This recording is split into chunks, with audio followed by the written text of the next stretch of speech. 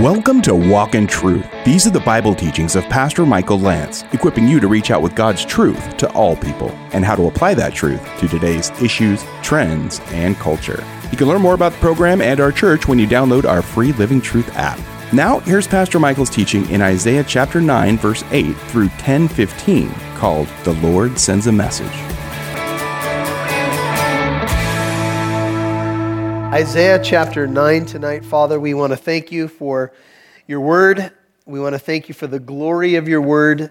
We want to thank you for the reality of what it says and how it does penetrate deep, how we need to understand the whole counsel of your word and your will. And thank you that you've provided it for us, Lord, and we open our hearts. We want to be careful how we listen tonight. We want to be those who hear what your Spirit says to the church. And the only way we can hear that, Lord, is if your word is taught, because you've spoken through your word. So tonight, we desire to have open hearts, and we just pray that you would move by your Holy Spirit. Speak to us, Father. Stir us to love and good deeds, we pray, that we might glorify you and be your messengers on this earth. In Jesus' name, amen. Isaiah 9, verses 6 and 7, we ended last week with, and this tremendous prophecy about Jesus, for a child will be born to us, Isaiah 9:6. A son will be given to us. I want you to notice he'll be born to us as a child, and he will be given to us from the Father. For God so loved the world that he gave. The government will rest on his shoulders. That's yet future. And we are going to contrast the reign of Jesus Christ, yet future, and it will be in stark contrast to the governments of the world, as we will see. The government will rest on his shoulders. His name will be called Wonderful Counselor, Mighty God, Eternal Father. Another way to render that is Father of Eternity, Prince of Peace. There will be no end to the increase of his government or of peace on the throne of David and over his kingdom, to establish it and uphold it with justice and righteousness. Two key words leading into the text. From then on and forevermore. The zeal of the Lord of hosts will accomplish this. God's zeal will accomplish this. And I told you Sunday that the Greek word for zeal, or zealous and jealous, are the same word, because they have similar ideas. The zeal of the Lord will accomplish this. When Jesus went into the temple and he overturned the tables of the money changers and he cleared out that which was being dishonoring to the Lord, my Father's house shall be called a house of prayer. The disciples remembered a psalm. Zeal for your house will consume me. That spoke of the Messiah.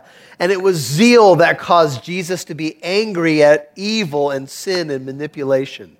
Keep that in mind. The zeal of the Lord of hosts will accomplish this. It's God's zeal and God's holy jealousy. His jealousy is a godly jealousy that we talked about on Sunday that will bring this to pass, because he is jealous for his people, and one day he will rule and reign from Jerusalem. But in the meantime, a message is coming.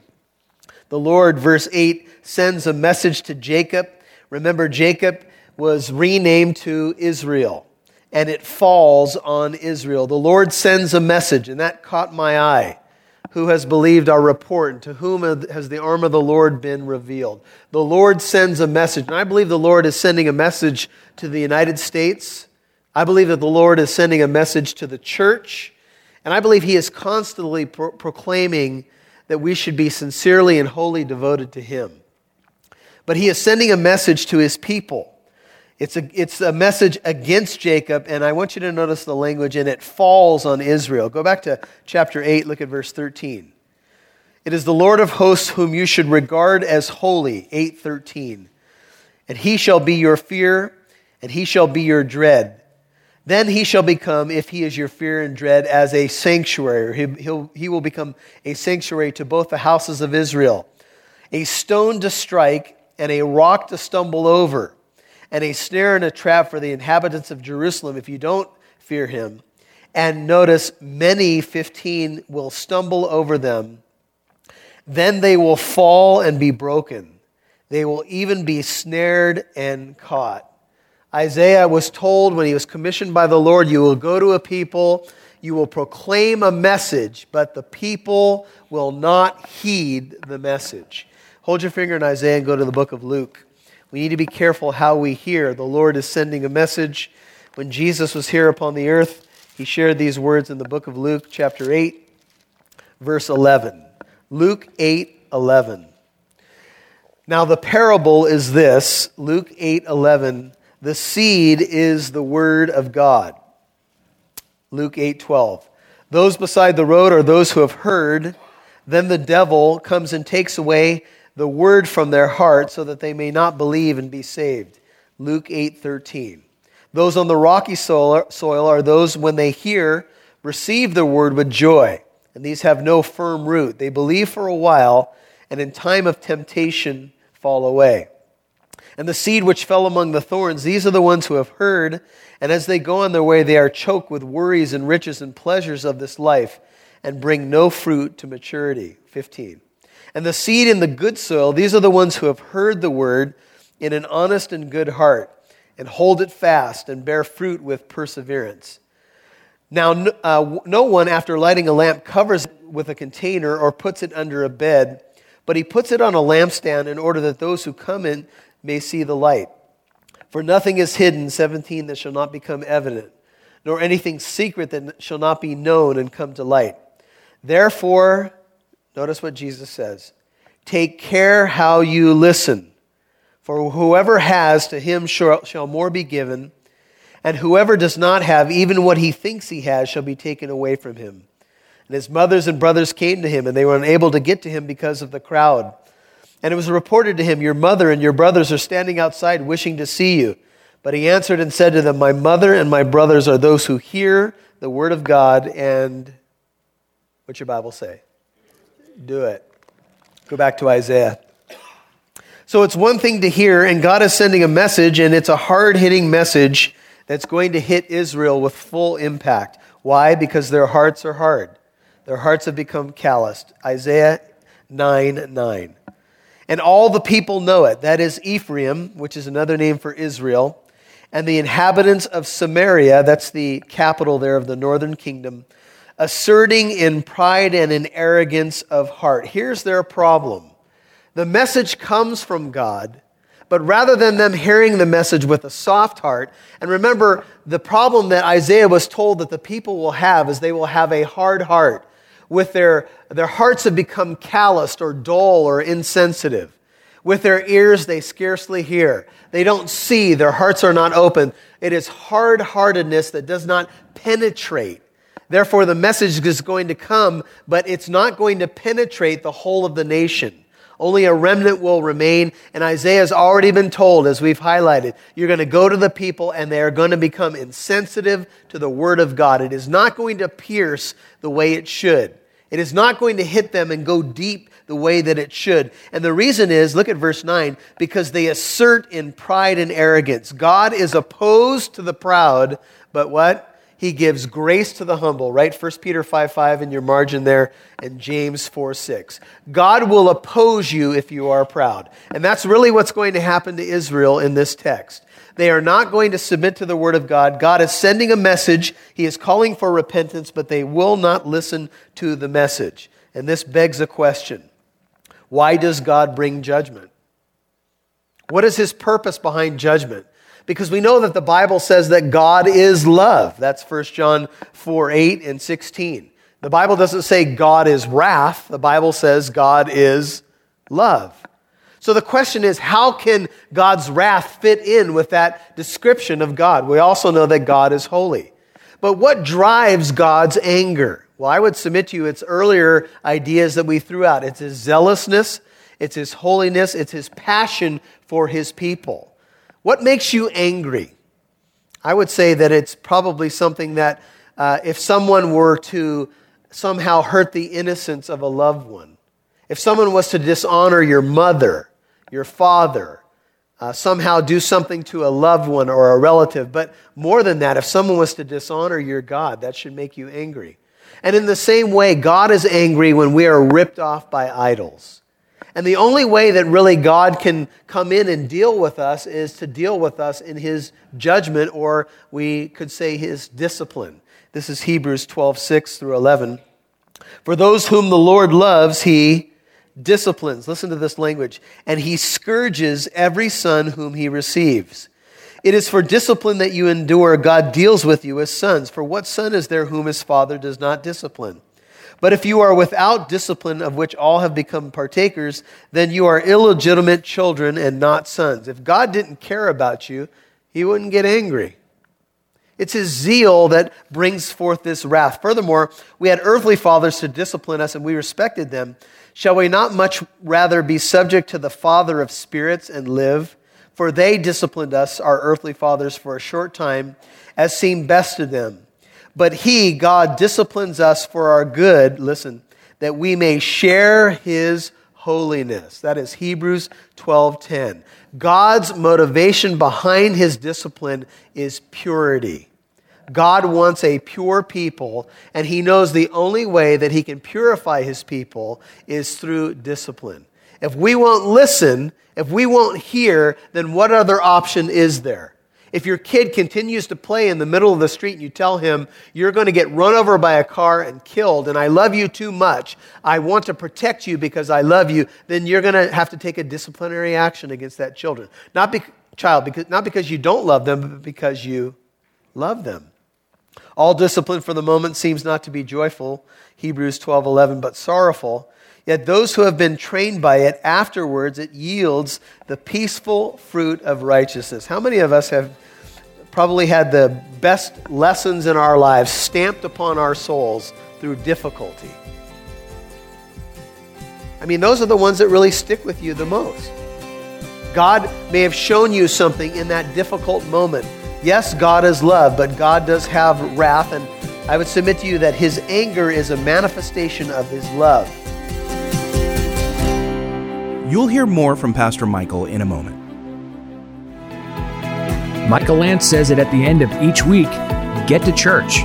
Fellowship is important. If you live in Southern California, make sure you visit the church Pastor Michael has the honor of serving as senior pastor. Living Truth Christian Fellowship is in the city of Corona on 1009 Arsenal Way.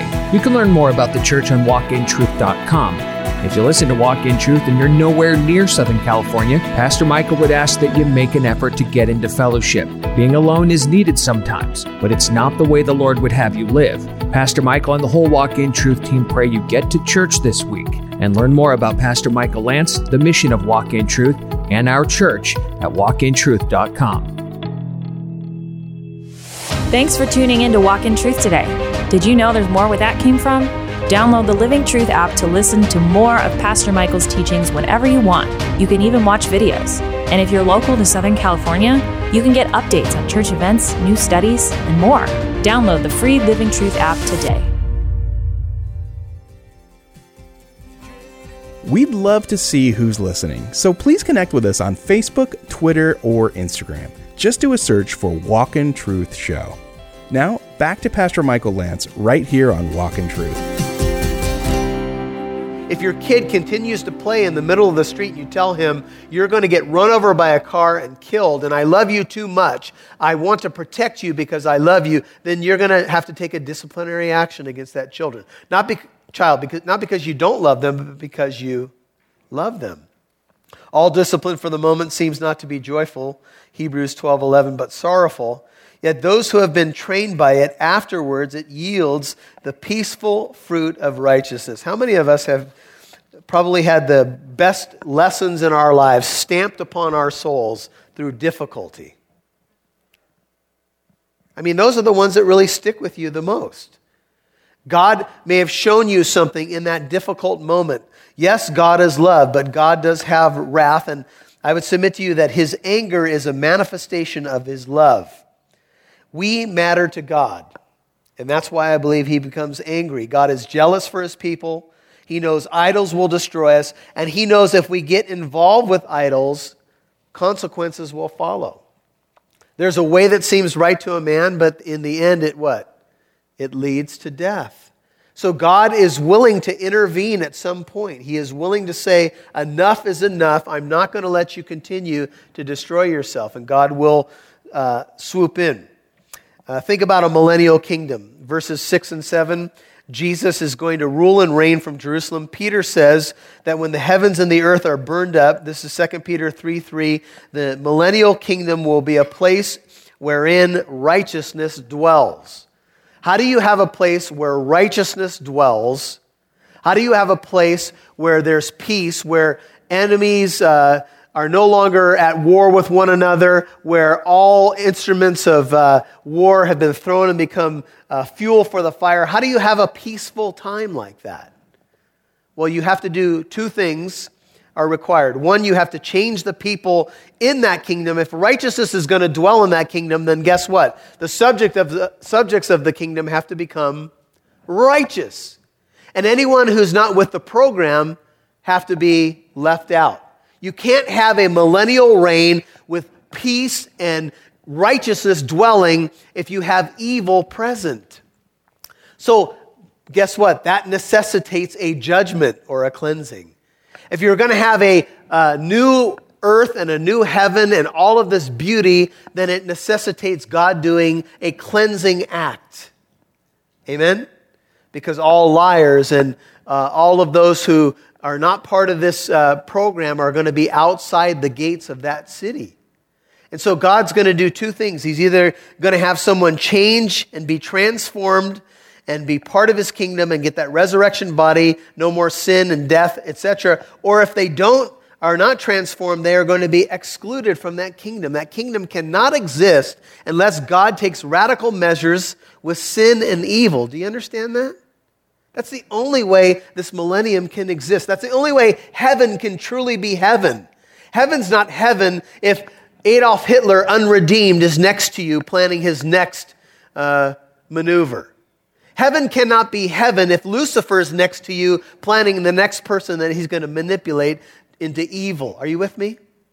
God is going to cleanse and he is going to judge. That is part of the equation. That is part of what has happened on the planet. God has given man free will, but he is going to deal with man. And in the pride and arrogance of their heart, Israel is going to assert their pride. They're going to say something like this, verse 10, the bricks have fallen down, but we will rebuild with smooth stones. The sycamores have been cut down. Forgive me, my brain's not locked in tonight. But we will replace them with cedars. The bricks have fallen down could be, some believe that these are the mud bricks, and this is kind of because they're old and they're looking at their buildings and saying, no problem, we'll rebuild. But others believe that this is because military action has already come upon the land in some sense. So that they've been attacked, the bricks have fallen down, and I think this is the right view because it even says that the trees have been felled or the sycamores have been cut down, which is something that they would do in war. And they say, since they've gone down, verse 10, we'll rebuild them with hewn or smooth stones or dressed stones. Oh, the trees have been cut down. That's okay. We'll replace them with cedars, and the cedars of Lebanon were known as the best wood. So what they say to the destruction is, it's okay. It's only an external thing. We'll simply rebuild. As a matter of fact, it's an opportunity now to put on that designer rock that we've always wanted for the house. It's an opportunity to plant a different tree.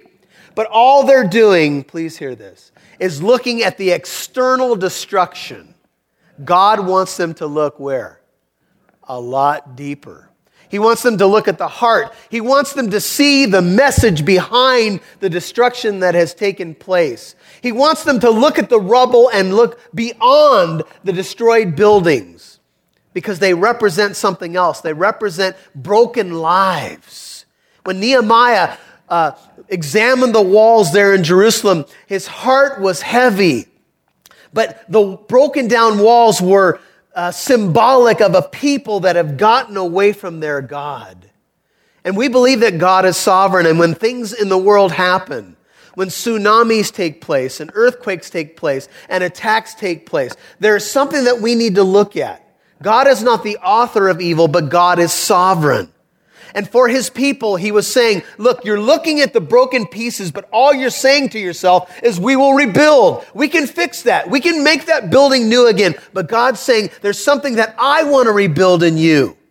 These stones are symbolic of the deeper problem. Take a look. Stop for a minute before you start that building project and look at your heart. I'm trying to show you something.